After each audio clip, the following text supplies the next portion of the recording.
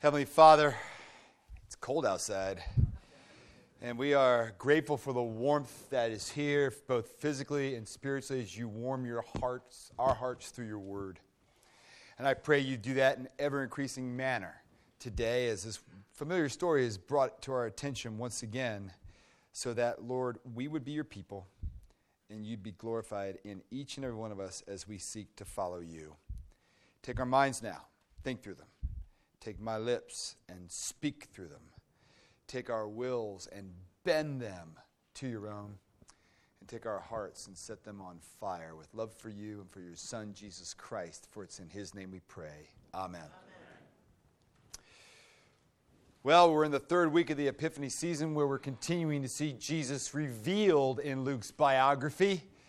We have seen the 12-year-old boy Jesus sitting at the rabbi's feet, and they marvel at how much he knows. He's God, sitting at their feet, and he's asking them questions beyond his years. Well, of course he is. He's Messiah. We saw him being baptized, and upon his baptism, the Trinity, God in his fullness, Father, Son, and Holy Spirit, descended upon him. This is my beloved Son. With you I am well pleased. He was pleased in retrospect, in the faithful 30 years that he had walked with his Father, and he's pleased with what he's going to do as he launches his ministry now. We saw last week in the lineage of Jesus that there's no mistakes here. That God in Jesus Christ is our second Adam. That he is the Adam that was supposed to be the first Adam who gave us all this illness. You're infected, get over it, right? And we need a Savior, and God has given it to us in Jesus Christ. That's where Luke has taken us over these last month or so. And so today we arrive in chapter 4. Oh, but wait! Why are we starting at verse 14? If you open up your Bibles, you'll notice, oh my goodness, we're skipping the temptation. You can't skip Scripture. We're a Bible people. Wait a second. This is the lectionary. All right? And the lectionary leapfrogs intentionally, okay, because that text is not a revealing text. That's a Lenten text. Because in Lent, we are smacked upside the face with the reality of our sin and the temptations which we succumb to. And so we're going to get back to Luke 4, 1 through 13, my friends. Oh, it's coming and you're not going to like it. But you will, because we're going to see Jesus conquering our temptations, all right? So just hang with me and trust the process, because there'll be weeks where we'll pick up where we left off, and there'll be weeks where we leapfrog according to the church calendar to keep the themes of the church calendar, which the early church set for us, to keep us to make disciples who make disciples, that bring personal conversion, who make other disciples, meet the needs of the community, and thus bring revival. Amen? That's why we're here. Okay? So having said that, what we're going to do today is look at verse 14 and forward as Jesus goes home. And we're going to learn some amazing truths. What you have here in this scenario, in a typical synagogue, they would invite one of the rabbis of the community to read, choose a text, and preach. And so the congregation in the ancient synagogue would be standing, and the rabbi would sit and teach. Can you imagine standing for the better part of an hour? But that's what they did. There were no seats in the synagogue. The only seat was where he sat. But he sat to teach. Now, Jesus, since his ministry with John the Baptist and his baptism, John said, follow him, don't follow me. He's the one. So this crowd has been building all along the way. And so what happens here is that as he sits and reads, Jesus is handed the scroll of Isaiah, and he chooses Isaiah 61, which Iris read for us this morning. Isaiah 61. Verses 1 and 2, it says, the Spirit of the Lord is upon me.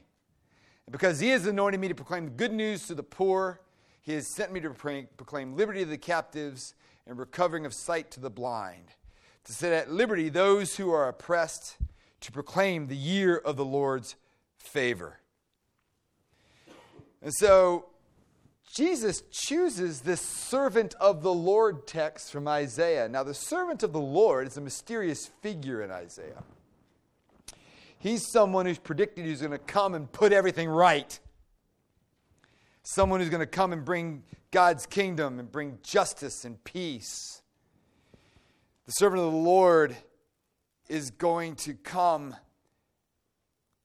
and make a new kingdom for us all. So he reads the servant of the Lord passage. He sits down, and it's his job to explain it. So all eyes and ears are fixed upon Jesus, and they're waiting for a long half-hour sermon, and he gives them one sentence. Don't get any ideas. If only I could be that concise. But here's the reason why it's so short. And why? Jesus says, today, verse 21, this scripture has been fulfilled in your hearing. Which means, I am He. I am the servant of the Lord. I have come. I'm here. I am the sermon. That's all you need to know.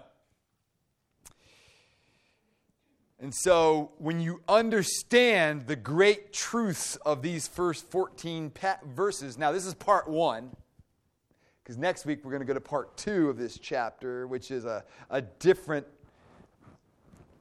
nuance that's going on in this passage. And so we're going to see in this whole passage, verses 1 through 14, if we understand that, we'll truly understand that not only do we have salvation, but we receive the Holy Spirit and we can walk in the fulfilling life that we're called to live in. But what we see in this passage in its entirety, verses 1 through 14, is the priority of community worship, who the good news is for, and how it's typically received. All right? The priority of community worship, who the good news is for, and the typical reactions to how it's received. Let's first look at the importance of community worship. Starting in verse 14 and beyond, he's going around the surrounding country. He's teaching at all the synagogues, and obviously he comes home to Nazareth, where, in verse 16, it was his custom he went to the synagogue on the Sabbath day. In that day, I want you to imagine this. Here is our Lord Jesus Christ, our Messiah, going to the synagogue where the Pharisees and scribes who would shout, "Crucify him," 3 years from now, were the ones who were leading the worship. You know, would we go with guys like that leading? Probably not. But here's our Lord. Here he is, because he's recognizing what this day represents among his people. It was the place where his Father would show up as his word was read and preached. And as such, he thought he would do it honor. And I think it's a good thing. And I know I'm preaching to the choir today, right? Because you guys are all here. And I know, but it keeps coming back to us, doesn't it? It just does. That those who are Christian, Jesus would have us know that we're not to take lightly the gathering together on the Lord's day, where the word is faithfully preached, and the early church began administering the Lord's Supper. And we're going to take communion today before our annual meeting, because we are his people. Lifeway Research statistics say that the typical professing Christian today in America, this is Lifeway, which is very reliable research, by the way, that the most faithful Christian in America makes gathering with the church on Sunday, the Lord's Day, 3 out of 4 times a month max. They miss 1 out of 4 Sundays, in other words. So 25% of the time, they're not here. And so I think it's no wonder that the world is having a difficulty telling if there's anything different in our lives about what we believe. I got to be honest, if everyone who was on our rolls on Sunday morning actually came, this space would be too small for us. We'd have to move across the street to Erie View. That's the plan if they tarry. We're going to talk about that at our annual meeting, by the way. But the reality is, of course there's some people who work on Sundays. I get that. Of course there's some who are sick. Of course there are those who are increasingly frail and can't get out, especially in the dead of winter. Why do we sing in the bleak midwinter during Christmas? We should be singing it in January and February. It's bleak now. Right? The Christmas tree's down, No, I sing that all January and February because I need it. And of course there's those who are out of town for various reasons. I'm not there to judge people, but those aren't who Lifeway is speaking about. Lifeway is talking about those who are just taking a break. They stayed up late last night watching Netflix and they're just tired. That for whatever reason they're not here. Because they don't understand how much Jesus loves them. If you were not to show up 1 out of every 4 days at work, what would happen to you? As I was a teacher, if a kid didn't show up 1 out of every 4 days, that's 25% of the time. That means the student would miss 45 days out of 180 a year. In Maryland, if you missed 20 days of school, no matter what reason, you were brought in for intervention. The parents were brought in. And we had some students who were charged legally with neglect. And the children were taken away from them. Because they missed more than 20 days. Well, 25% is 45 days. And that's what missing 13 Sundays a year because, I stayed up watching Saturday Night Live. Or whatever it is that I'm doing on Sunday mornings. It's just not that important to me. I don't get much out of it. Well, hold that thought. Just hold that thought. But the reality is, we need to reevaluate according to the Word of God. Why are we here? Quick review, class. Number 1, cease from your work. No work today, you workaholics. You're a follower of Jesus. Nothing.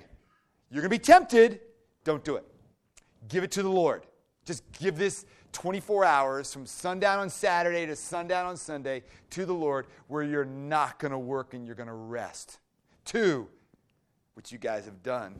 Great job. Come to the assembly and let the Word of God feed you well. And when we have supper, Lord's Supper at the 11 o'clock service, let His mercy and grace through the bread and wine feed your soul that you are His beloved child. We all need that reminder. We do it weekly at 8 and 9:30. They're worse, I guess. I'm kidding. But the point is, we cease from our work, we gather together and let the Lord speak to us through His Word. It's all throughout the Scriptures. Nehemiah 8, I encourage you to read that text. God's people hadn't heard the Word read for generations. But they rebuild the wall. Nehemiah tells Ezra the priest, stand up and read God's Word. They read God's Word from morning till noon. And the assembly just starts to weep. They've never heard it. They've never heard it. For 70 years, they didn't realize. They thought they were right with the Lord, and then they realized they really weren't. So they break up into small groups of 20 or 30, and the Levites are saying, stop crying. This is a celebration. Go home and party. This is good news for you. You see, this is what the Lord's Word does to it. It encourages us. It convicts us where we need to get our lives right because there's no perfect people here, right? No. But in Christ, we're righteous and we follow. And as we gather on the Lord's Day, that's exactly what happens. And third, we meet people's needs. Jesus met needs all the times on the Sabbath. If He really wanted to tick off the Pharisees, He would do a healing on the Sabbath. And that's what we do. We minister to one another. Some of you need a hug. Some of you need prayer. Some of you need just an ear to bend. Some of you are doing great. well, then avail yourselves to one another. Don't just run out of here. You're not going to find that in this book, that type of Christianity. It doesn't exist. And I know some of you are introverted, Just turn and shake the hands of the visitor. Shake the hands of the person next to you. Introduce yourself. Stretch yourself a little. But that's what the Lord's Day is for, and we go minister that mercy and grace to others outside this body as we're given opportunity. You see, the reality is I need you. You need me. And in this individualistic culture that we live in, people always trying to make the Christian life into what to fit their agenda, Jesus comes along and says, oh no, I'm Lord. Follow me. My agenda for you. Because what the world is teaching you, what your flesh is teaching you, and what the devil is teaching you is false. Follow me. Secondly, what we learned here is the gospel is, who is it for? Well, according to Isaiah and to our Lord who inspired it, it's for the spiritually poor, the captives, the blind, and the oppressed. He's teaching that he only comes to people who are willing to admit that they're spiritually poor. I think we should observe that in these verses, the striking account that Jesus gives to the congregation in Nazareth, if he's the servant of the Lord, look at his office and his ministry among them. He chose this passage and to proclaim the year of the Lord's favor. In other words, it's the year of Jubilee of the Old Testament. Freedom.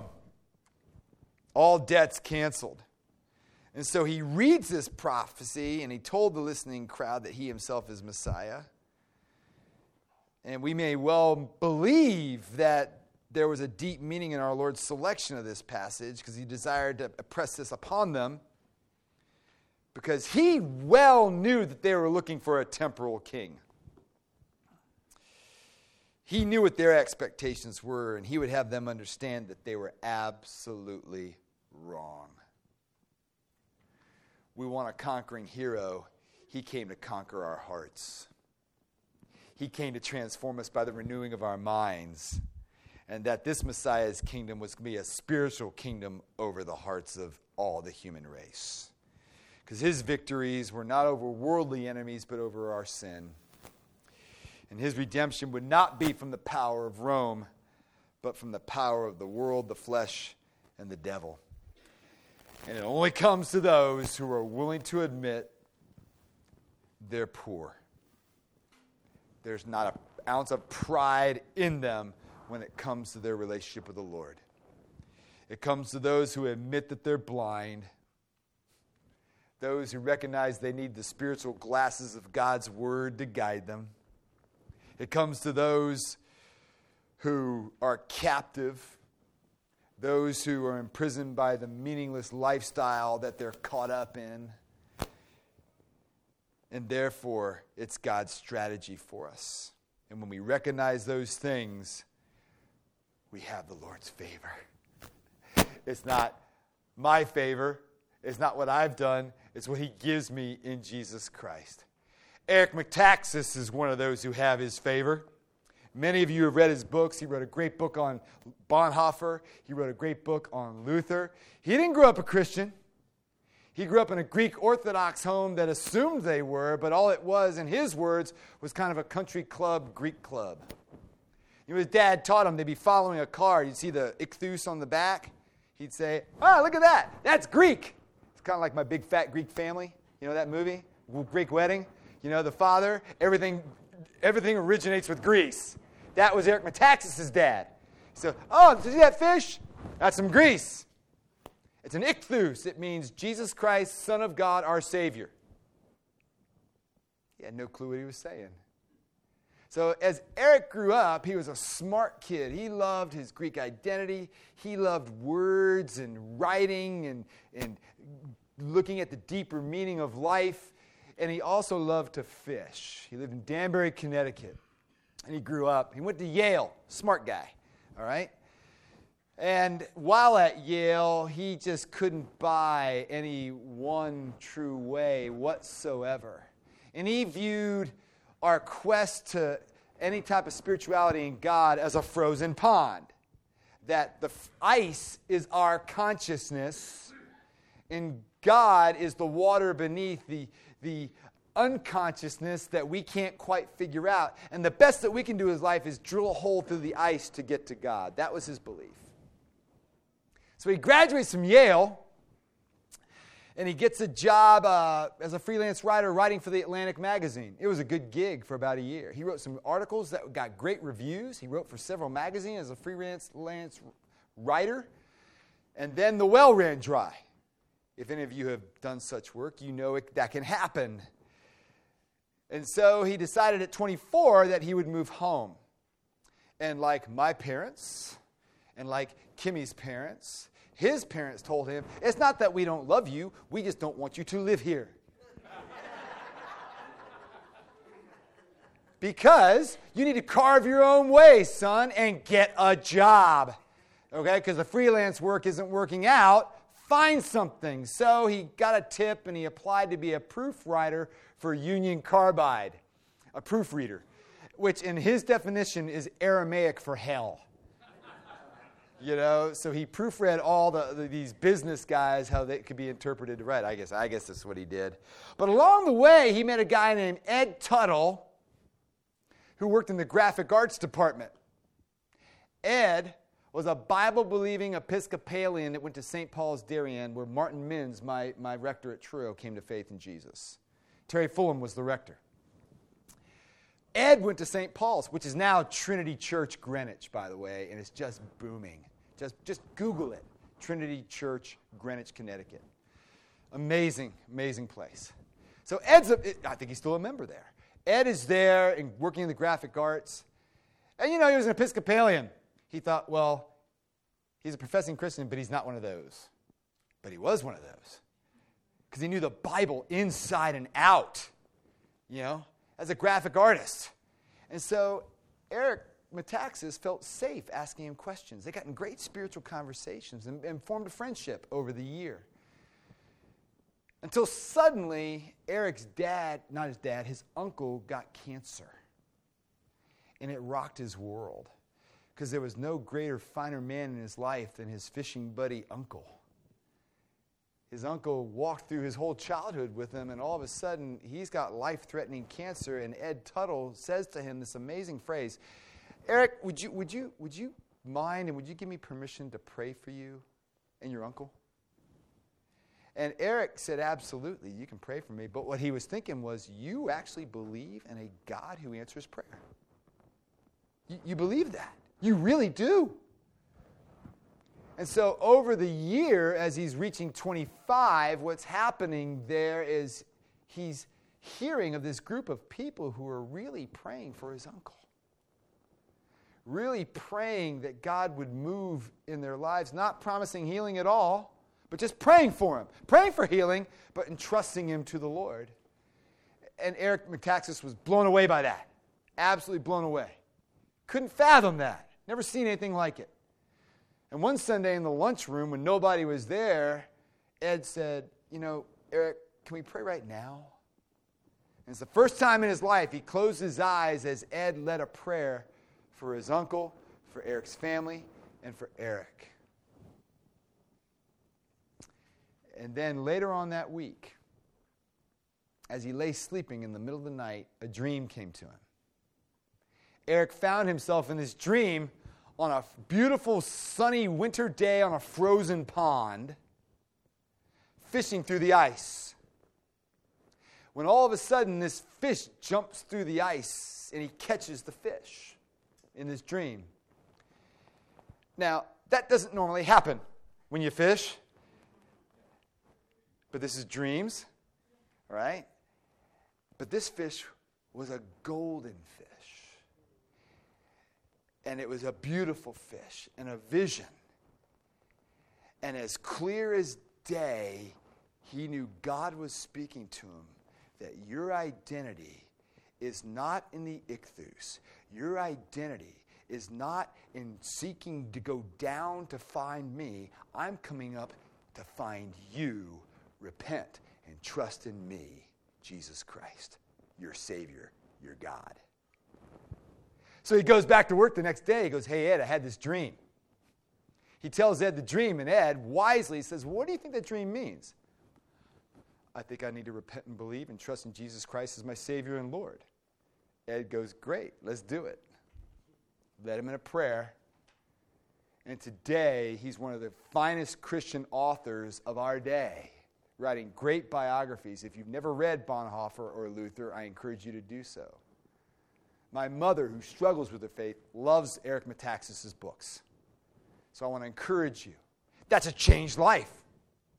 That's what happens. He recognized his poverty. He recognized he was captive. He was recognized that he was blind, and it all came off. What's your story? Let's recognize that we are all called to admit that we are poor, blind, and captive.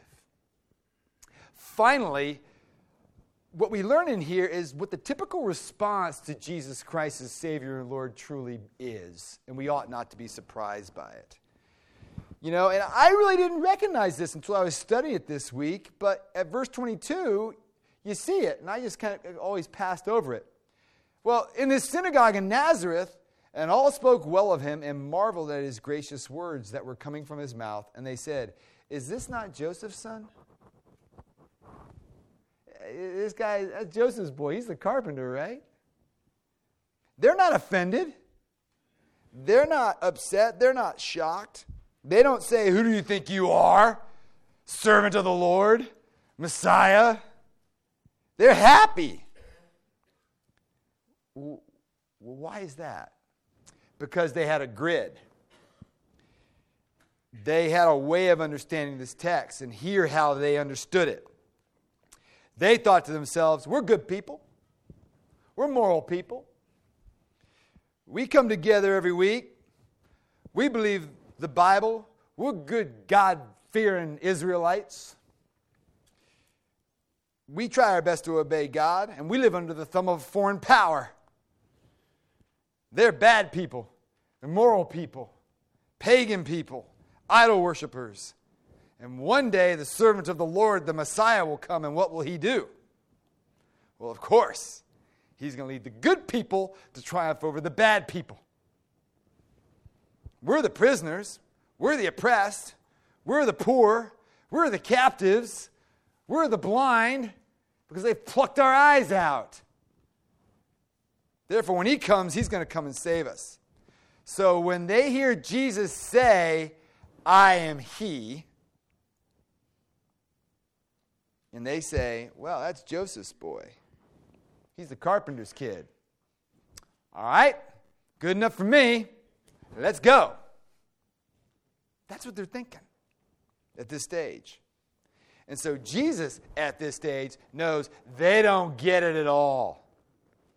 They don't understand this because they like his sermon. They're going to walk out of synagogue that morning and say, great sermon, Pastor. Pat him on the back. Go out to Denny's and talk about the football game. It's not going to affect them whatsoever. Because you know, don't you? Eventually, when you hear Matthew, Mark, Luke, or John properly preached, it's going to offend you at one level or another eventually. People like these guys who knew enough of the Bible just to be dangerous, right? It doesn't offend them yet. Stay tuned, though. All right? But when you really hear the gospel, it'll upset you. It'll rock you a little bit. It'll challenge you. And if you've never found the good news of Jesus offensive, you've probably never heard it. Because the gospel is you're more wicked than you ever dared to imagine, but you're more loved than you ever dared to dream. And God and Jesus Christ came and paid the price that you couldn't pay upon the cross for each and every one of us, so that each and every one of us, in trusting in his work alone for us, can have eternal and fulfilling, abundant life. That's the good news. So, let us examine ourselves this day, shall we? Just take a step back. This is part one. Next week's part 2 of Luke chapter 4. And examine ourselves on this point. Does this lead us to truly trust in Jesus Christ alone for our salvation and for our lives? And that everything in our lives we run through this gospel. Every decision, every action, everything we do. It's not about living perfect, friends, because again, there's no perfect people here, but the reality is, do we get excited when we hear this good news, and does it help us to follow Him in personal holiness, personal devotion, to be a blessing to one another in the world, and so forth? Because these are the fruits which such sermons produce. If they're doing us any good, they do. And so, let's pray together that we carve out the points of discipleship, prioritize the Lord's Day among them, and all the other things that means to be a follower of Jesus. Recognize our own poverty, our own blindness, our own captivity, and once again trust in Him alone in the year of the Lord's favor. Let's pray. Heavenly Father, we do thank You that You intervene in our lives in the person and work of Jesus Christ, and You declare the year of Jubilee in Him, and that the fulfilling and abundant life that You have for each and every one of us is found in a walk with You. We pray that it would be so for us this year in 2019 like it never has before. And in so doing, Lord, we pray that not only we'd have personal revival, but church-wide revival. And Lord, that we would do life differently than ever before, so that You would receive the honor and glory to Your holy name. And we would just look back and see the wonderful tipping point that this passage has been in our lives. For in Jesus' name we pray. Amen.